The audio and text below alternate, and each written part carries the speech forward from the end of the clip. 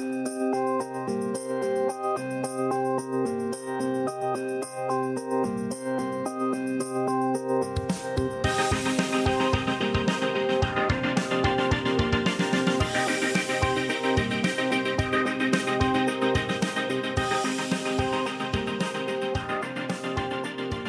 and welcome to another fantastic episode of the Post Credits Podcast. My name is Brian Schoaf. Over there is Mr. Matt Pepler. How are we doing today, buddy? I'm good as usual. You know, I'm having this. I think this discussion is going to be a lot of fun. I think people are in for a treat. Yeah, we're doing something a little different today. Yeah. Yep. You can describe it if you so please, Mr. Dufresne. Miss, I haven't seen Shawshank in a long time. So is that some specific call out to that movie there? Yeah. He's they're all eating something. They're having dinner together, and it's like Red and Andy, and they're posse or something. And Andy contradicts one of them, and he goes, "Oh, could you please?" Or says something along the lines of, "Oh, could you please explain that, if you so please, Mr. Dufresne?" Okay. All right. So, because he was insulted because he was inadvertently put down for his intelligence, that he clapped back towards Andy Dufresne. Gotcha. All right. Yeah. Well, I have been thoroughly put in my place. So in that spirit, today the topic of conversation isn't just one movie. We each brought 3 movies to the table, so we're going to give like little mini discussions here. But the topic du jour is good directors who made bad movies. Yes. Now, I think there should be a little bit of a caveat in there, because one man's trash is another man's treasure. And anytime one person's like, that movie sucks, it's the worst thing ever, clearly that's hyperbole. No one should ever say that about anything, because it's just not even possible to get to that point. But when I say I think this movie is bad, obviously it's subjective. And if you like the movie, good for you. I'm just going to lay out the reasons why I don't like this particular movie that I'm talking about. So is that the page that you're on, or are you just going to go? It is the page that I'm on, because I think at least one of the ones that I will bring up, people will say, what the fuck is wrong with you? Because if you look at the amount of times it's been rated on like Amazon Prime, or not just, or the Amazon website, a lot of people like it. And it's like 5 stars all the way, so, but for me, I just don't. So yeah, I think that's accurate. There's going to be a lot of people that I think in a normal conversation would absolutely push back against one of the ones that I have on my list. But with that said, I think my criticisms are valid, Mm-hmm. So yeah, we'll get there. We'll lay them out, but it'll be interesting. It's an interesting conversation. I'm really excited to talk about this. Because it's usually we just shit on the outliers, right? Where it's like, these are the sleepwalkers of the world, or the yeah, shocking darks, American ninjas, the dominations. And they also come from directors who have made like influential movies, so it's like, how did this get so wrong? Mm-hmm. That's also where I'm coming from. How did they get, when you see the other movies that they've made, and then it's this one, it's like, it's kind of puzzling how they got here, how they got to this point, and they're making this one. Well, as the expression goes, the road to hell is paved with good intentions. Yes. And I think, at least in one of these cases, actually in pretty much all of them, I think it's okay to realize that as much as you admire a director, because all 3 of the directors that I picked turned out, because I started thinking about, like, what are just some bad movies, and but then the qualifier being it has to be a good director who made a movie that was, bad is, I guess, probably just sort of extreme language. Let's say the movie is less than some of their other works, right? Right. And all 3 of them are hugely influential people who made movies that made me want to make movies. And I think it's okay to admit that your idol, like, not everything's that your idols do is always good. Right. I 100% agree.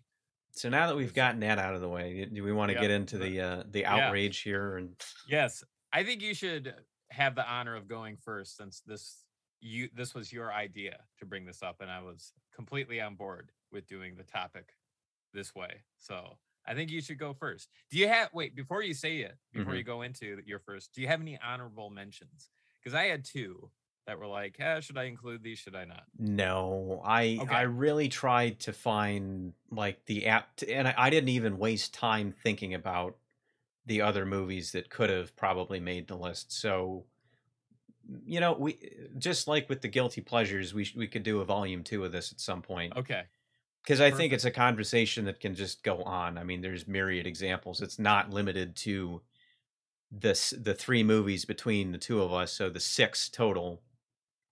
There's vast oceans of misguided attempts at whatever the film in question was set out to Right. do. Right.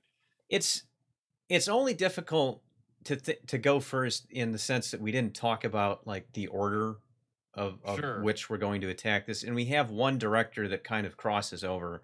So I think maybe I'll start with the crossover, and then maybe you can end with that one. Okay. And that way it's not we're not just piling on the one guy for Okay. an extended Okay. period of time. I'm fine with that. Yeah. Okay. So my first movie is going to be AI by Steven Spielberg. Yeah, this I don't like this one at all. you are you are right on the money. Uh I'll just say real quick and then I'll let you have at it. But this is one of those movies that I knew I wasn't going to like within 30 minutes of the movie starting. Like I was just like the tone of this movie is not working for me. Uh it's really interesting to have that feeling for the first time. But anyways, go ahead. It's really difficult because this was kind of in the period where he started transitioning away from like the popcorn entertainment movies because Mhm. Spielberg could destroy anyone's career within the blink of an eye because he just has that much power. He's that influential, and deservedly so because he's one of the few directors where his name means something to people, like an Alfred Hitchcock, a Stanley Kubrick. There aren't a ton of directors that your average person would go see a movie because that director did it. I mean, there's outliers, and now that the internet's out there, people have become more savvy consumers of things, but there aren't that many directors that had that kind of marquee value. So the fact that he was able to rise to that level well before the internet is pretty damn impressive. It is. Yeah. So we had just come off of Saving Private Ryan, I think, and the oh god, what's the Liam Neeson one? Schindler's List. Mhm. Two great dramatic movies, but he's transitioning away from the Jurassic Park, Jaws, Close Encounters of the Third Kind style of directing that he was known for. And then along comes a movie called AI, which is so full of logic flaws and just the the it's and it feels like several different movies. And there's a couple different Yes. times where it feels like several different movies because you have the first part of it where it's this kind of domestic drama Uh-huh. about a family adopting this robot child as a surrogate because they can't have a real child. And then when he becomes abandoned, that's when movie two starts. And then when the fucking alien shows up, it's It's now we're just into movie three, and it's none of it tracks really well. no, it doesn't. I'm laughing because I'm going back to the time I first saw this, and I felt like the aliens was such a fucking curveball. I Hmm. was like, where are we? What am I watching at this point? Yeah. Yeah, it's just so wild to me that Well, and that's the where the the movie movie could have ended. ended at that cliffhanger because it was sort of a Hmm. cliffhanger where he's like underwater looking at the statue of the blue fairy. because he becomes on this after this robot becomes abandoned. He becomes on this quest to find this blue fairy, and he kind of finds something along those lines, and just there's very much a Pinocchio parallel there, where he wants to become a real person, and but that's where part of the logic fallacies come in, because they make great pains of telling you that these are robots, they want nothing, they desire nothing, they don't have feelings, and yet Right. he's the one who does, but he's also Yeah. programmed to be different. But then that's kind of revealed a little bit later, where okay, David was this breakthrough case, and okay, I'm fine with that. Right. But all Yeah. the other robots kind of fall into place, and they want to help him, even though they don't care about anything, they don't want anything. They all have like self-preservation. They all care about like each other's hopes and dreams, everything, Hmm. The- So all of that I find very hard to get into the movie. Yes. But I don't just want to, rip it down and trash it, because I feel like enough people did that. When it came out, it was not well received. It was both critically or commercially. Audiences Hmm. didn't like it, critics didn't like it. Well, and if I remember correctly, like there was a lot of backlash towards this movie because wasn't this supposed to be a Stanley Kubrick movie? And then he passed, Hmm. and then like Steven Spielberg was like, "Oh, I'll take the reins on this story and make it like Sort is of. there Sort yeah. of. And this is the part of the movie that I do appreciate, because even though I just spent a couple minutes tearing it down, I don't like this movie. I think objectively it's not a good movie. No.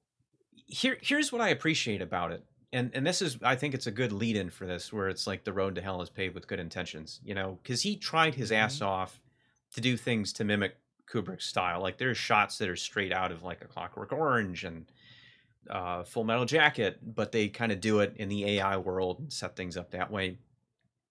He tried his ass off.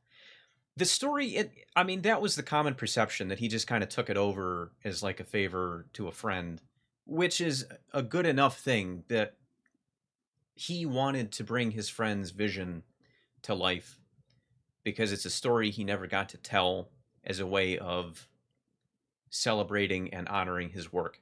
I think that's wonderful. Right.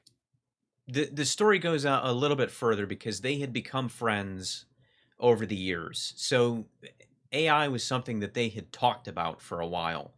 And Kubrick actually kicked it over to Spielberg after they had become friends and said, you should direct this and I'll produce it. And Spielberg had said, well, I don't know if I have the vision to pull this off. So how about you direct it and I'll produce it? So it kind of went on for a few years. And then he passed away. So after Eyes Wide Shut, that's when he was like, AI is going to be my next movie. And he passed away. So they were kind of in the formative stages of it. So in that sense, he did take the reins, but it wasn't like Joss Whedon taking over Justice League, where he just kind of came in, swooped in, and Right. Like it was did a still in favor. its like pre-production before, like as Kubrick was like a part of it. Like it wasn't set in motion. They were Right. still figuring out how they wanted to make it. Yeah, it is a little different. But I agree with you. Like, and I actually watched this movie this year, you know, Oh well. because I was like, wait a minute. Yeah, I want to go back to some of these movies in general and be like, man, have my opinions changed? It's almost like a test. Like I'm self-evaluating, right? Like, did I not like it then because I wasn't smart enough yet? Right? Or is it not very good to begin with? And Hmm. my opinion was accurate at the time, you know? Hmm. And yes, it was. Uh, this just didn't do it for me at all.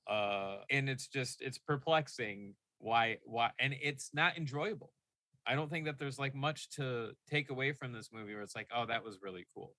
And even right now, I'm thinking of how annoying Jude Law was in this movie with his prancing around and head cocking all the time. You Hmm. know, that drove me up the wall. And then aliens, Yeah, aliens. I think they're supposed to be super advanced robots, but they don't really explain that in the movie.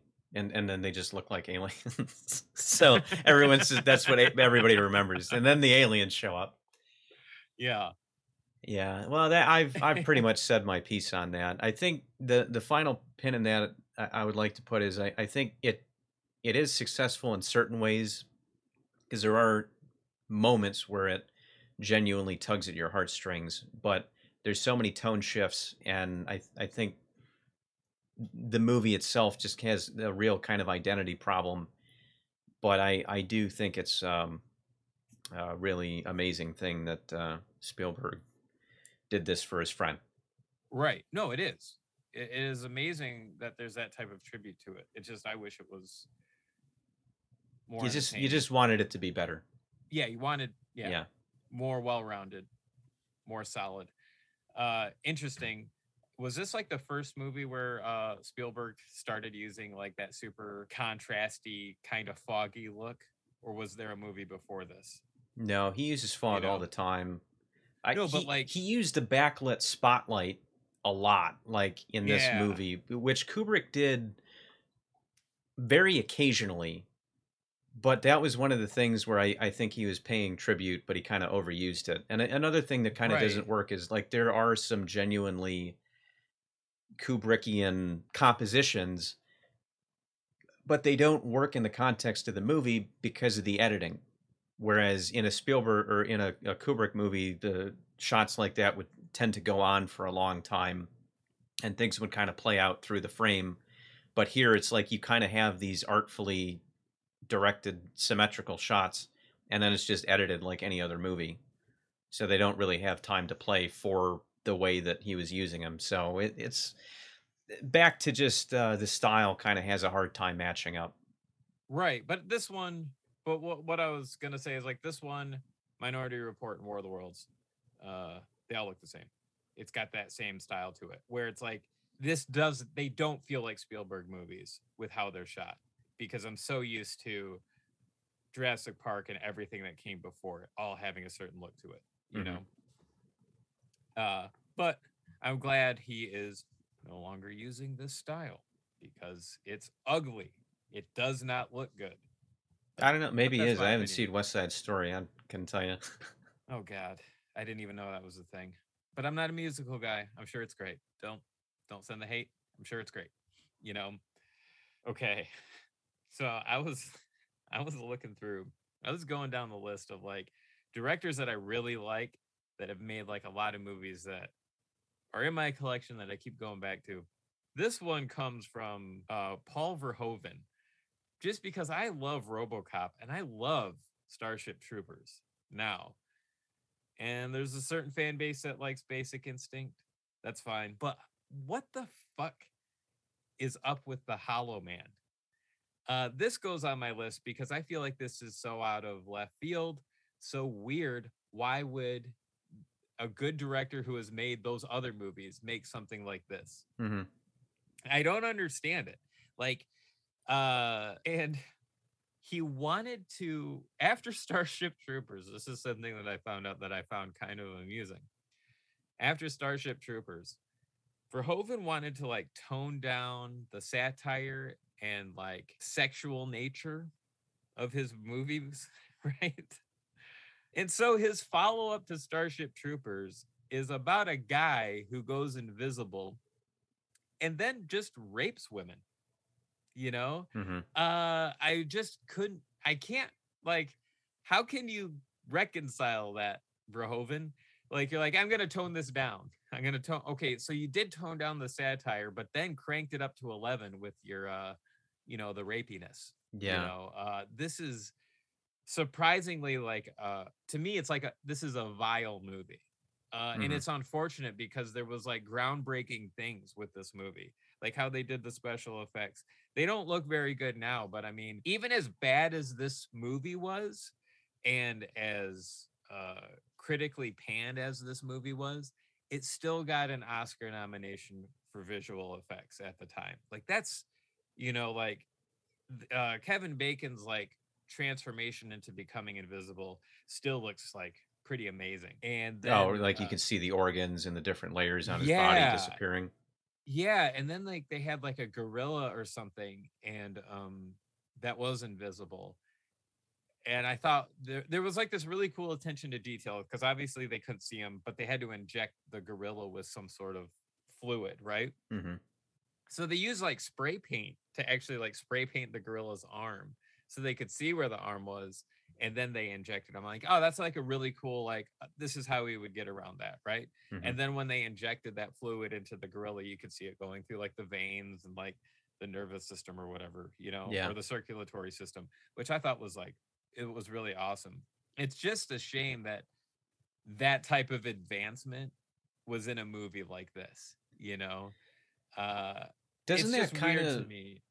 prove that they got the transformation backwards though? Because if it's going through your veins, like when your organs turn invisible and it work its way outward until it got to the No, skin. no, because they were already invisible. Like they were already invisible and they were injecting something else into them. Right. Am I But when understanding? Kevin Bacon turns invisible and it's just like the circulatory system walking around. Or does that not happen? I haven't seen it in a That long doesn't time. happen. Okay. No, no, like his when they turn him invisible, um it's like backwards. So his like skin disappears and then you see like the muscle system. So it's like going from the outside, like first like the skin disappears, which is super crazy because like now you're just seeing like all the muscles and everything, and then the muscles start like disappearing, and then the veins start disappearing. Hmm. It's like it's really interesting the layers that they did it, and then how they did it for the time. That's what I mean. uh Wouldn't that happen in reverse? Like wouldn't his veins disappear because the liquid's in his veins? well, I'm not a scientist, I guess, and I don't know how they. I mean, if anyone knows the secret to invisibility Yeah. injections, please get a hold of us and we can do some course correction on this episode. I Yeah. don't know how it would work. I'm not a scientist. I just play one on the internet. Right. But the I thought it was still awesome. I mean, it's like it was crazy. And then it's just I don't know, man. Like this movie irked me even when it came out, and that was in 2001 or 2002. Hmm. Um, Is it because of the yeah, rapiness? yeah, yeah. I mean, I think that the idea of someone going insane because they became invisible. Why am I saying it so funny? Uh, is an interesting thing to tackle, right? Uh, just the whole idea of if something's too bright, you close your eyes. But if your eyelids are invisible, how do you get away from it, right? Like how could you manage to be comfortable at all? Hmm. So that's like a little portion where it's like you could explore more of that. Like what are the consequences of this? But just to go from like, hey, I'm invisible and now I want to have sex is just weird. It's kind of disgusting, you Yeah. know? Let's So start off easy and rob a bank first. Jeez. yeah, that's what I thought. Like, man, if I was invisible, I think I'd just go get some cash. I'd just go into the bank. Because who's gonna see me? Nobody. There's just a gigantic sack with a dollar sign floating out of the bank. Right. What's huh? Yeah. And here's something interesting that I found. This movie was super fucking expensive at the time to make. $95 million for a 2001 movie. 50 million of that was just in the computer graphics alone. That's the Just in the coffee budget CGI. on a Marvel movie. Yeah, well now, but I know. like but that's crazy. Almost $100 million movie for something that came out about over 20 years ago. Yeah. Uh Verhoeven's gone, to his credit, Verhoeven has gone on to say years later that this is a movie that he should not have made. And he's depressed that he made it because he was basically saying like I don't think that there's people that could make a movie like RoboCop, like the way that I did it, or Starship Troopers the way that I did it. And I would agree with him. And he said, but then he went on to say, there's about 20 different directors that could have made Hollow Man the way that I did. Hmm. And he is he said that depresses him. So that's good that he said that. But man, it's crazy that this thing even exists the way that it does. So yeah, this one, I love his movies because two of them in particular seem to be will always remain in like pop culture. But man, this movie is awful. Yeah, I haven't seen it since back in the day, so I've had no desire to track it down. It's one of those movies like, once is enough.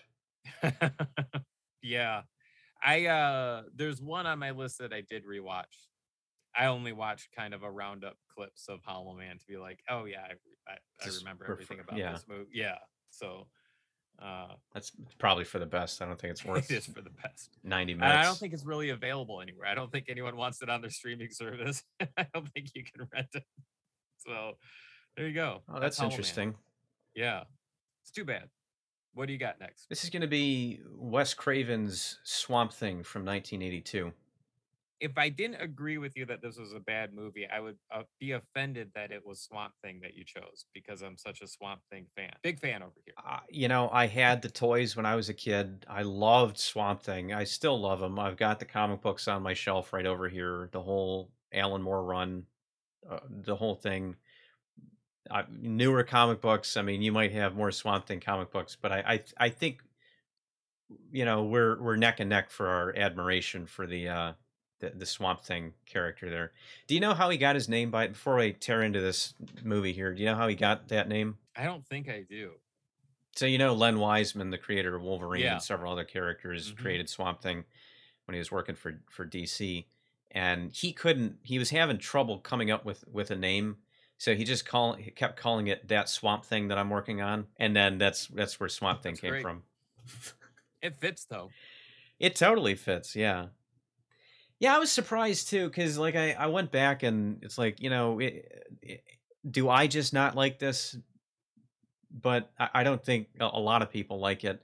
Although Siskel and Ebert really liked it. I did rewatch I came across their review for Swamp Thing, like their 10-minute review where they were like talking about how, great it was and how much fun it was. Man, I don't know. It cost $2 million, which was not a lot of money even at the time. I don't think was a lot of money, especially for a movie like this that's very dependent on what the character looks like. And it really looks like a guy in a rubber suit. It is so bad. I don't know how they got around it in Return of the Swamp Thing. He's got a lot more stuff just hanging off of him and kind of glued onto the suit. Maybe that hides it a little bit better. But like even around the neck, it's like anytime he moves, it's just fucking rubber. It looks it looks terrible, and I feel really bad for Dick Durock. As we talked about feeling bad for him in making of the Swamp Thing TV series because they made him rewear the suit from Return of the Swamp Thing as it was falling apart for like 90 episodes. Here's your one costume. Oh, did anybody watch this? Well, we kind of can't. So just you coming in and out of the water is going to wash it. Man, but swamp smell is like one of the worst smells. It really is. If anyone's been around a swamp, it's nasty. Just imagine smelling that all day, and you have to wear that smell. You got to wear it. Yeah. Well, and the first one, I don't know where the second one was shot, but the first one was like done in South Carolina at the height of the summer, and you're wearing this rubber condom suit, like. I mean, he really suffered for that character. Yeah. I hope he had a better experience on Return of Swamp Thing because it was going to be nowhere. I mean, I don't know if I even want to come back after working on Swamp Thing unless it's just like, well, whatever, it's a job. Hey, I lost a lot of weight, sweated, but that's the look of it. Why does the movie suck? It's kind of too many ideas and it doesn't do enough to develop them.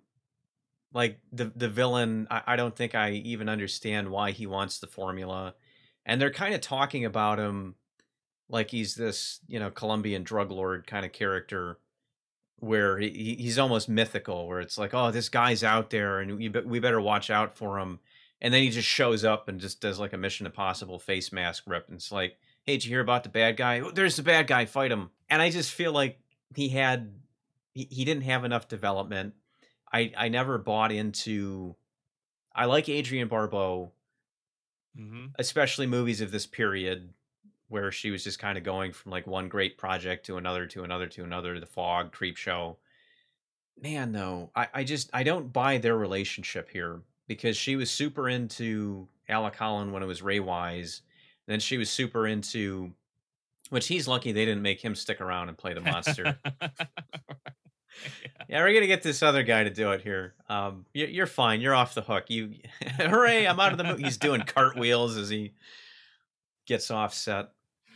Moonwalking his way to his last paycheck and right out the door. Right? Yeah. Like, RoboCop's coming up in a couple years. We got Twin Peaks. Like, on fire. Yeah. Yeah. Yeah, and then she's super into him when he's the monster, and it's just I don't feel like any of that really earns itself. But this movie also had a very troubled production. Well, I Yeah. want to save the last thing because it kind of comes back to my first reason for not liking it. It had a troubled production. It was going over budget. Things were taking too long. I'm not sure what the reasoning on it was, other than a swamp was probably a really hard place to get lights into place, to get cameras into place, because like I'm sinking now. Mm-hmm. The people, they probably lost people who went out to set up the fog and never came back. Right. All the dry ice. What happened to the PA number 1 through 3? I don't know. I think the alligators took them. We don't have enough people with shotguns watching the swamp. They find bones, and they're like, "Oh my god, this was where the Swamp Thing production was." This just Yeah, it's like bones and mud. yeah. Like, hey, this is the first AD. It could be, yeah. And that is an actual position on set where they hire somebody with a shotgun to stand there when they're filming in places like that, in order to shoot wildlife when it gets too close to the act, because they're in the water. But here's the problem, though. If anybody's ever actually been in a swamp and seen alligators or crocodiles, it's scary as shit. It is. Because like by the time you notice them, it's like there's their fucking eyes right there under the water, and like if they wanted to, they could take you like that, and you're gone. And you're telling me that old man with a shotgun standing 20 feet away is going to save me? Oh my god, ugh, terrifying. In high school, I took a trip with my class down to Florida, and I was like, Florida's great. Citrus fruits and fucking Universal Studios and all this shit, right? And then I remember when I got off the bus, it was like an orientation of where we were staying, and they're like, "This is how you run to escape crocodiles." And I'm like, "The fuck?" Oh wow. That's a useful life skill. Maybe you should tell people how to do that. If you're ever being chased by a crocodile, you run in a zigzag, because they can run straight very quickly, but they cannot turn for shit. So the fact that they have to turn gives you more space. So you run in a zigzag as fast as you can in angles. Pro tip. So yeah, but it is scary. And then that was no joke. They were fucking serious. It wasn't like, yeah, you probably won't ever have to use this. It was like 10 minutes later, I see like one of my friends running in a zigzag, and there's a fucking crocodile just trying to get after him. Wow. So wow. It was nuts. I can only imagine if he caught up and the principal's just sitting there like rubbing himself with the permission slip where it's like, oh, God bless the man who invented these. Yeah. Oh my god. Parents can't sue. Sign your waiver for your child's could be death by crocodile. Yep. Oh, fuck. So the final thing that really puts a pin in it, and I think anybody who enjoys this movie, because even as a kid, like you had your movies where you were like, I don't think this is very good as a child, and as somebody who really liked Swamp Thing, like the idea of the character, and this being one of my first exposures to it, that it didn't scare me off the character, I think is a testament to what works about him as a concept. Yeah. Okay. That fucking fight scene at the end, like for as bad as the Swamp Thing costume is, Louis Jourdan, Arcane, gets the formula, drinks it because he thinks it's going to make him, I don't know, handsome or something. I don't know, whatever. But it only makes you more like yourself, which makes him a monster. Okay, perfect. Makes total thematic sense. But he goes into this like it it's supposed to look like a cocoon, but it's like a man-sized gingerbread cookie that he kind of just like tears himself out of, and you see the worst monster like hairy monster mask with Muppet eye, like yellow Muppet eyes, and like a pig snout or something, and then the rest of it's just like melted human. So it's back to guy in a rubber suit, bad mask, and then he's swinging around this like Conan like this broadsword Yeah. where bullets can't stop Swamp Thing. Like, what are you gonna do with that? Like, it's just gonna, I don't know. Well, a guy Yeah. did chop his arm off with a machete, but that Krug from Last House on the Left like cut his arm off with a machete. Mm-hmm. But bullets can't stop him. So I don't know. Whatever. It's all over the place. I think a large part of why it doesn't work is Wes Craven's firmly planted in the horror genre. That's where his strengths are. And even though it's kind of a comic book movie, he kept making it like a horror movie. Like Yeah. again with Krug, he's got him by the head and he's like crushing his brain and blood's coming out of his mouth. Yeah. And then the production being taken away from him and the insurance guys coming in. Because I don't know if you know this, Oh, but no, I don't know that. that's what production insurance is. When a production becomes troubled, basically the bean counters come in and they guarantee. The reason it's called production insurance is so that they guarantee the people who put the money up that you're going to have a film at the end of this no matter what. Okay. So when things fall behind, you're over budget, someone can pull the trigger, and then basically all you can do is watch these other people make the movie for you. Wait, aren't we going to do a take 2 on that? No, we got it. It doesn't matter. They don't care because it's all about efficiency. You're behind. You were taken off the board. You lose your right to make the movie. Oh my God. Someone else comes in and just fucks it all up. So I think Is that what happened? that's absolutely one of the things that happened. And I don't know at what point it happened on Swamp Thing, but it did happen to Wes Craven. And he has said numerous times that it was making that film was one of the worst experiences of his professional career. Wow. So just imagine if that had happened on Jaws, where they're so behind, the shark's not working, and then the production insurance people come in. We wouldn't have had Jaws. Now, I'm not saying that Swamp Thing ever could have gotten to that level on its paltry $2 million budget. Well, right, but just to put it into perspective, though.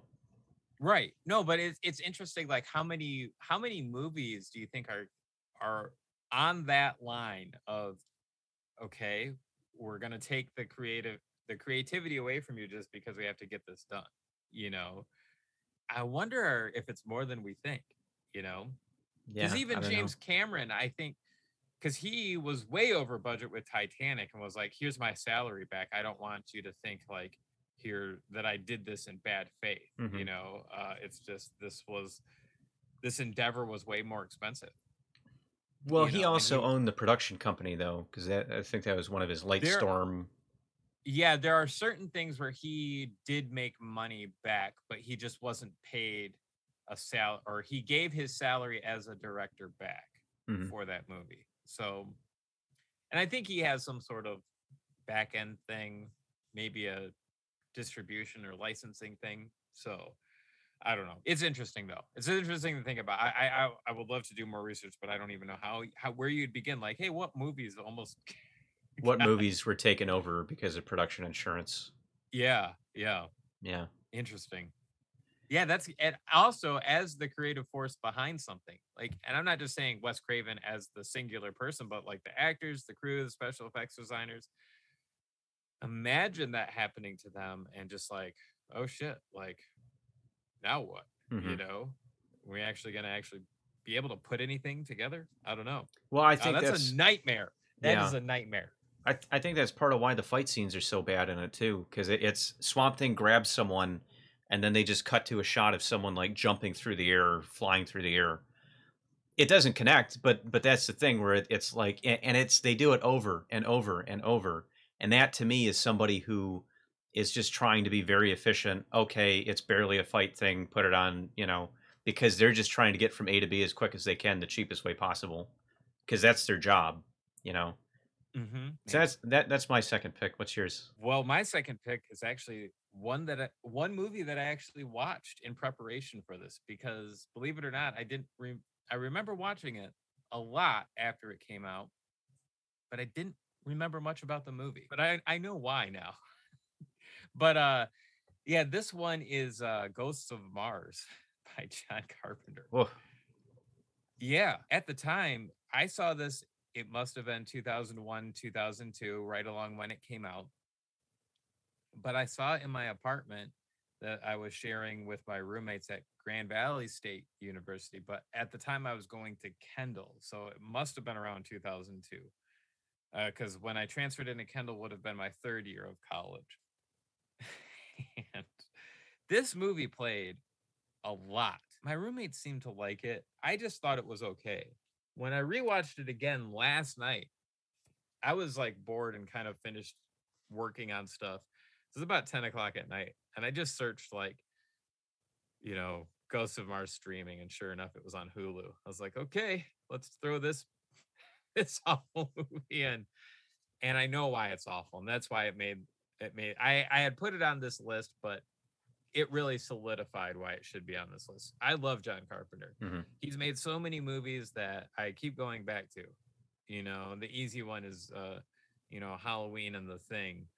But man, I love They Live and Prince of Darkness, to a certain extent, Village of the Damned, Memoirs of an Invisible Man.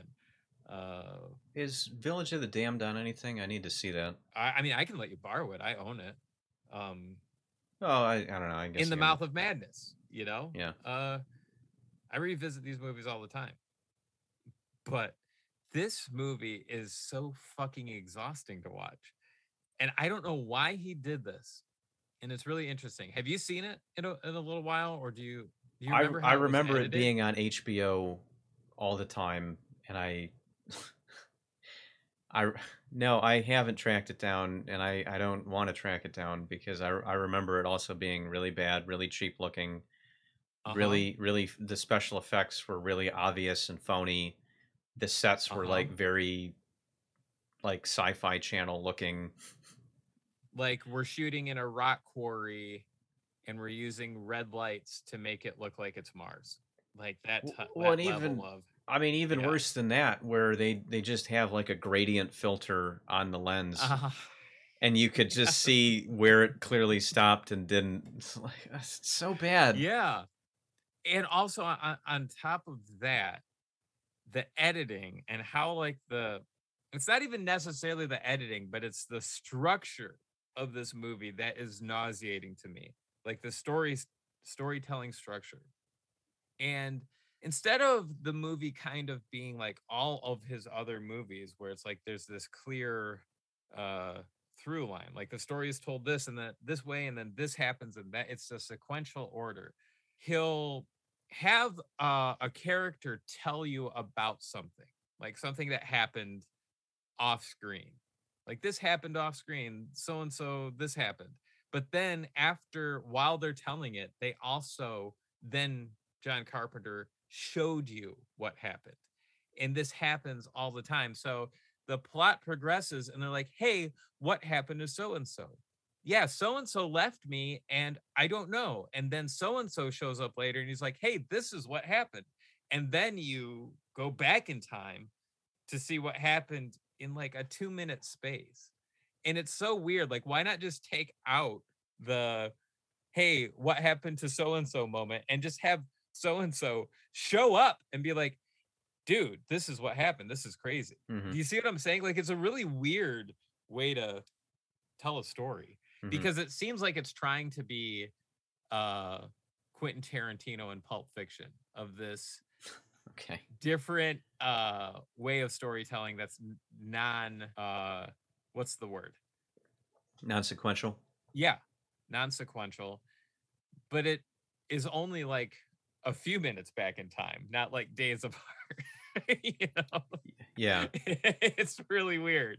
It's not like all the different things where it's like John Travolta's on a date with Uma Thurman, and then it's like he's dead or whatever because of a different storyline. Like, and then the massive amount of use of wipes to go to a different scene, like George or what's it, George Lucas does in Star Wars, Hmm. where it's like here's a wipe, or it comes from the center of the screen, or it's from the top to the bottom, or Oh the wow, it corner. does that thing It too. is all over the place in this movie. So there's two things where it's like, man, that those are annoying. Those are really annoying. And then I really don't understand the plot. I feel like most of John Carpenter's movies are pretty straightforward as far as the plot. Hmm. You know, Halloween, babysitters trying to survive Halloween night because there's a killer out there.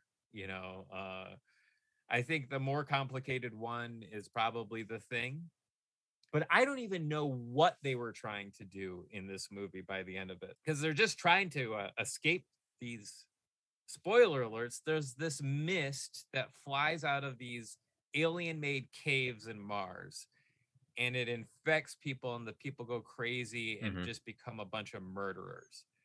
Yeah, and Come to and find out, the mist is demons and they're infecting people. yeah, and they look like a cross between like vampires and Mad Max characters. Yeah, exactly. This feels like John Carpenter's vampires if the vampires were on Mars. Oh yeah, don't slander vampires because I like that's a good one. It's it's It's okay, so much but better there's than this. it is, but It's it's not The also not Thing, as but good it's as totally serviceable. other ones. It's But less than. the villains almost look identical though between the two movies, Vampires and Ghosts of Mars. It's a really tall, very pale guy. Oh, also, but I will say, in Ghost of Mars, the villain can't actually speak. It just kind of sounds like gar gar gar gar gar gar. Like I that's just what he says. remember him like howling on the back of the train where he's obviously just kind of like popped in there on this Yeah, train that this model train that doesn't exist in this desert that doesn't exist with getting blown up by an explosion that's not there. yeah, yes, It's some of the worst visual effects I think I've ever seen. Spawn's also up there. uh huh. The hell sequence is like, oh, I, Yeah, that's this didn't even look good in 1996. yeah. It gives you nightmares, but not because of actual terrifying things to look at. It's just that's the worst special CGI I've ever seen. Hmm. Fucking Spawn. There's also a point in the movie where they're trying to defend. So now we have like these cops and delinquents, degenerate criminals, and they have to come together so they can beat the mist that has infected people with demon souls, right? Uh, but then like they don't have any explosive, but they have the charges to make explosives, like the charges for dynamite. Hmm. They literally use the charges to put in canned food to use as grenades. And I'm just thinking, like, man, exploding like black beans on people isn't really going to stop them at all, but go for it. So they're just literally, packing charges into canned beans and using those as grenades. That's canned bean grenades. That's Makes sense, right? that's mild. Canned beans. That's mildly irritating. What? Right.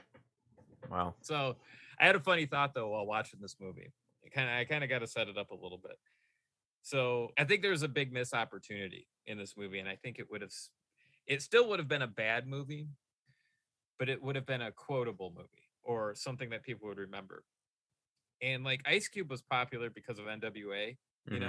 and specifically like the huge song that was Straight Outta Compton. And I feel like that could have been like I don't know if I want to go too far before okay, but so I'm thinking, seeing this movie 20 years apart, I'm thinking of like what was around when I first saw it and then now. And it's kind of amazing that Ice Cube is still around doing shit.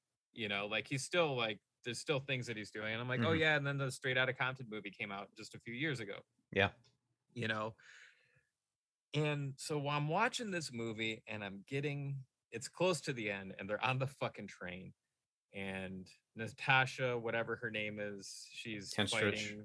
Yeah, she's fighting some guy in like the main cabin of the cave, and these are like the last two demons. And then Ice Cube is fighting the main guy, but he's on top of the train, right? And I thought to myself, is he gonna have a one-liner in this? Like if he punches the guy, like what's his? Because I don't remember anything really, the finer details. And I'm wondering, like, is he going to have a one liner when he punches the guy off the train, right? The main guy. And he doesn't. He doesn't. But I thought it would have been hilarious if Ice Cube said he punches the guy falls off the train, and Hmm. he goes, straight out of Compton. Like, that to me would have been hilarious, right? And I Yeah. was thinking of, like, what are one, like, and the thought process behind this was like, what are one liners that I feel like have made someone famous? And I think Okay. of like Will Smith, like Welcome to Earth, when he punches that fucking alien right in the Uh-huh. face, right? Welcome to Earth, Yeah. pow. I really think like Ice Cube could have had this gigantic fucking stratospheric career if he had something so weird like that in this awful movie where he says straight out of Compton and punches this fucking demon guy off the train. Yeah. It would have been like a proto internet meme. Yeah, yeah. Yeah, and he's got the attitude. He could have pulled it off too. I think so, and I don't think people would be like, that's the dumbest thing in a movie. They would be like, that's fucking awesome. Like, Hmm. he's on Ice Cube on Mars fighting demons, punches a guy off a speeding Yeah. train, Well, and and says straight out of Compton. yeah, and if you'd have gotten to that point too, it would have given you something to be like, oh, thank God. Right, right. Yeah, it would have been a nice payoff there. It would have elevated the movie. Still a bad movie, but you're like, yeah, but it would be like the equivalent of the Street Fighter movie, where it's like that famous actor was like, for me, it was Tuesday. Raul Julia. Yeah. Yeah. That's it. No, it is a good line.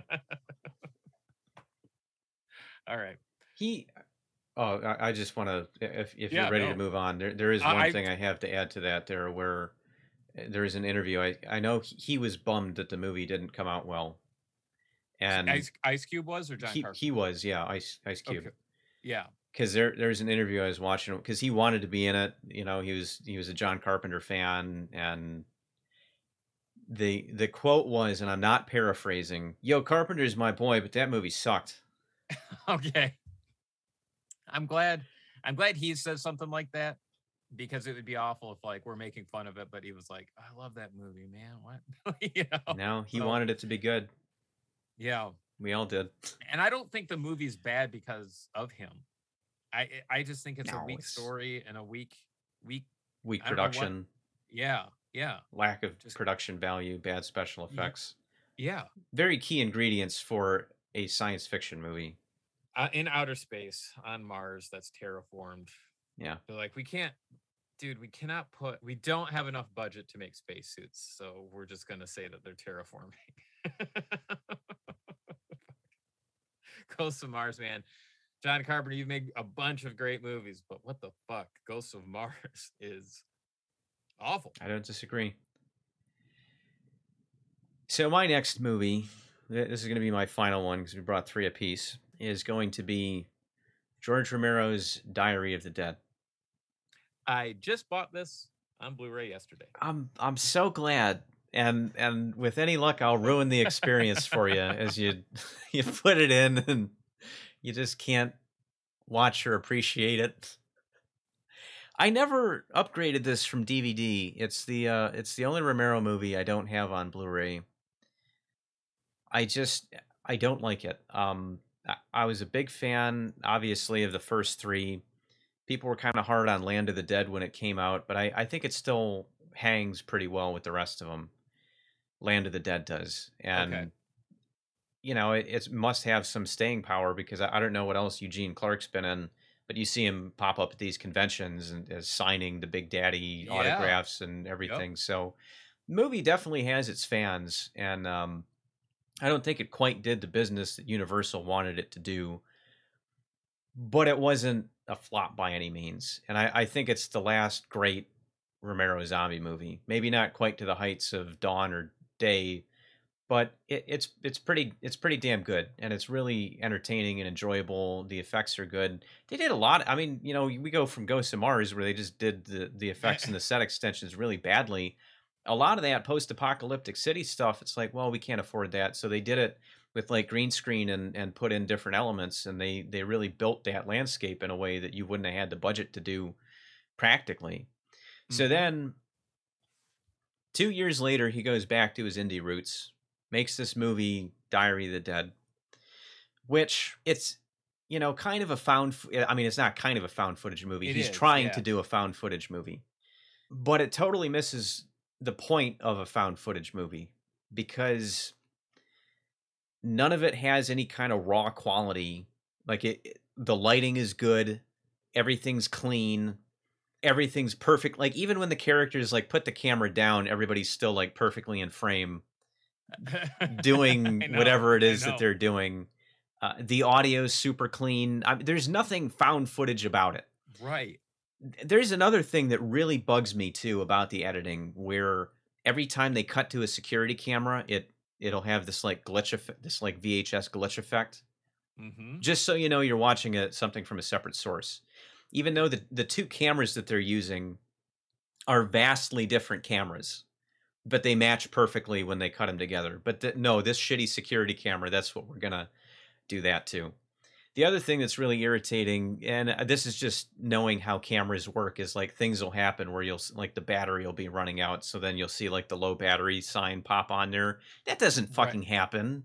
It That's doesn't come only up in the on your footage. viewfinder. That's Yeah, only in the viewfinder. I mean that would just be the character adding that because she's trying to create suspense to scare you. I gotta say, man, I don't know why I bought this movie because now I'm remembering everything about it. the Yeah, the acting's not good. Right. The motivations of the characters are questionable. I understand that, okay, you start out trying to make a movie because it's these, film students trying to make a movie, and then a zombie thing happens, so then they start making a documentary about that, which is a very serviceable concept. And I actually like that they're making this like weird stupid mummy movie because it sets up a great thing later on when that guy is a zombie and he's behaving like a zombie, but it's like, no, it's an Egyptian zombie. You see how that works? Right. So that was actually really clever, but I think it's the one time, and a lot of people shat all over Survival of the Dead.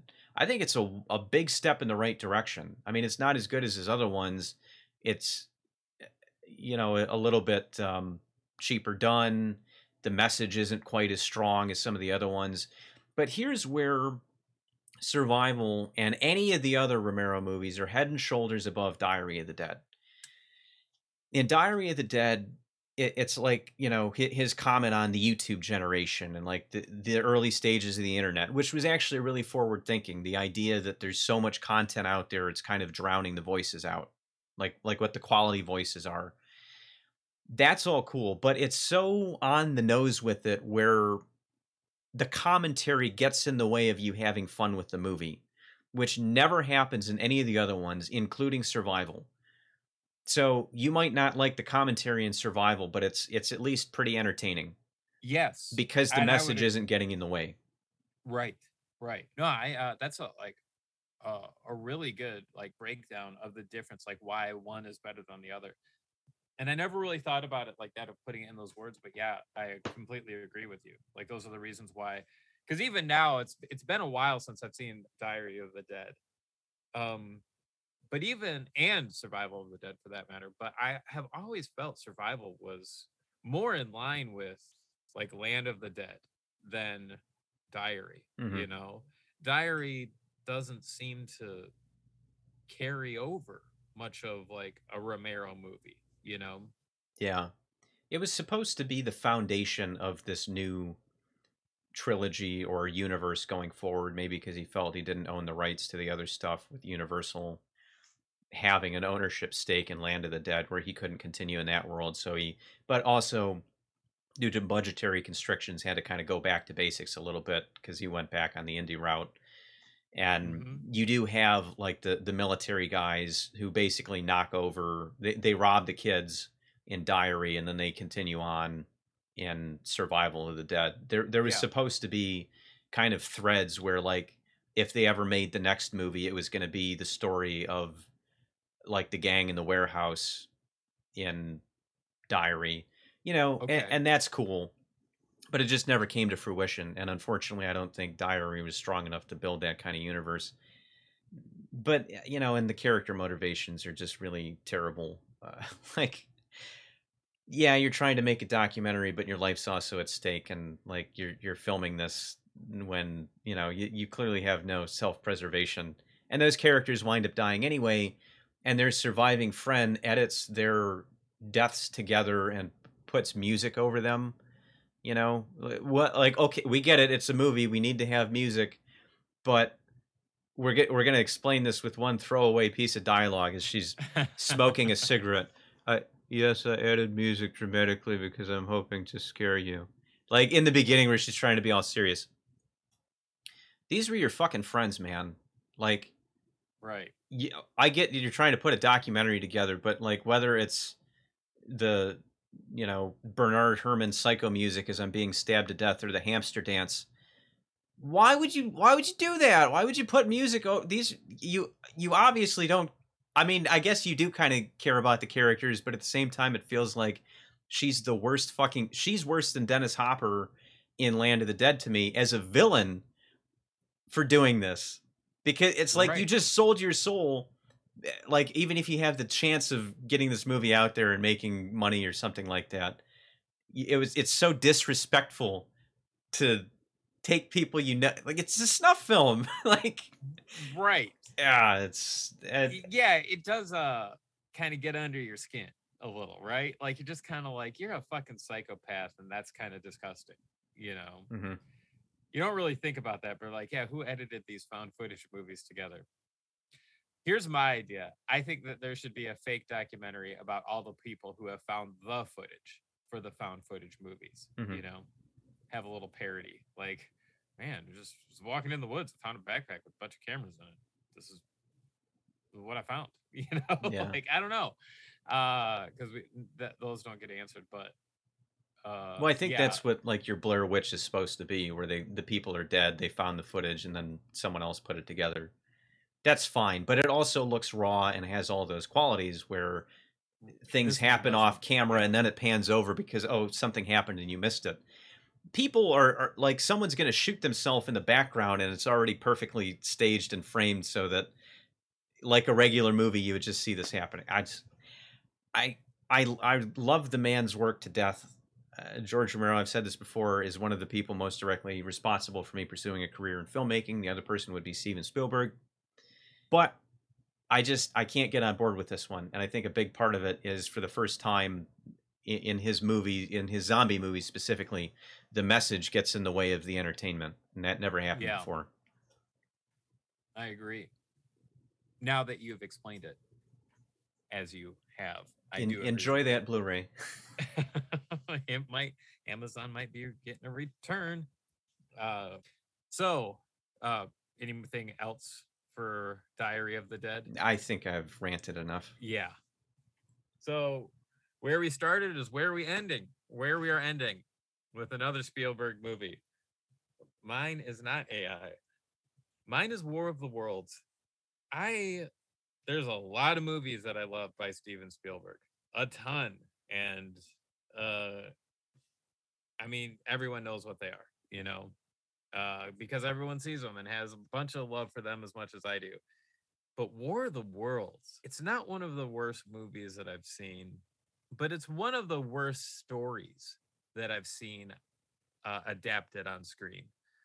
Um, I just there's so many. What's really awful is that there is some brilliant filmmaking in this, and there are so many scenes that are just so well done.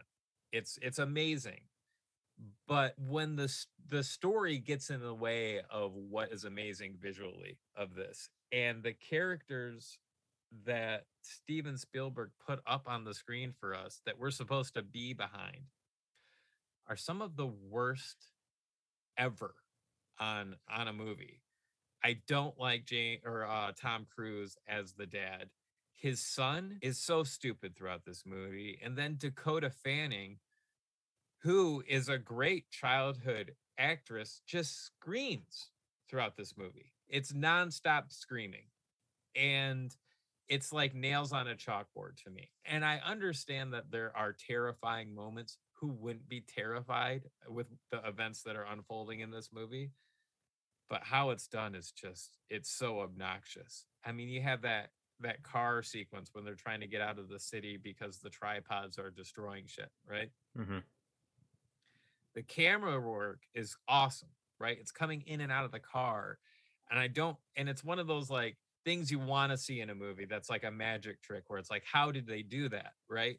The camera's coming out of the car and then going around cars as they're speeding down the highway. But then as soon as you get closer to Dakota Fanning, here's some eardrum shattering screaming. And it's like, oh my God, Mm-hmm. I can't handle this. And then on a scale of 1 to Logan, what are we talking about as far as child screaming goes? Oh, if Daphne is a baseline child screaming, right?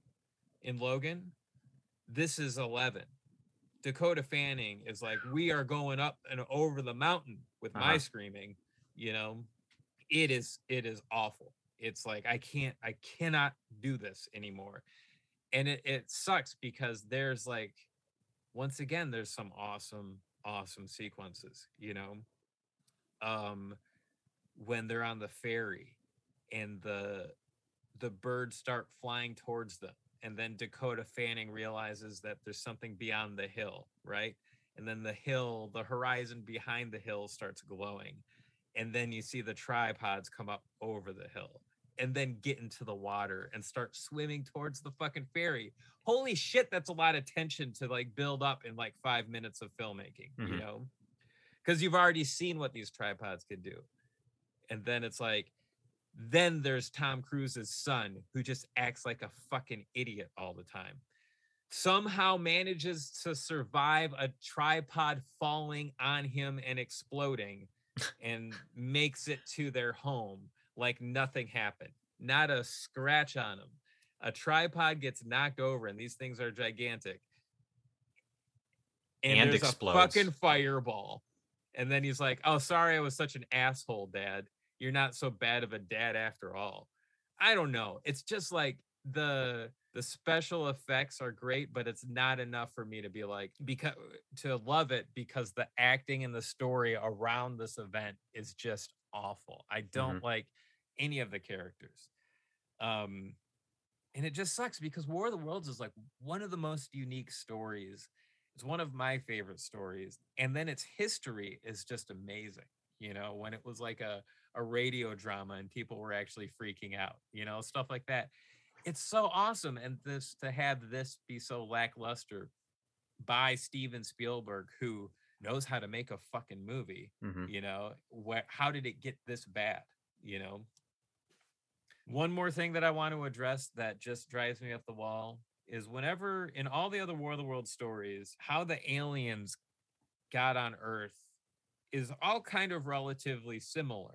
They came down in spacecraft, or, you know, they were in some sort of vessel that you would assume was like a meteor, you know, and then it opens up and there's these other machines in there, you know.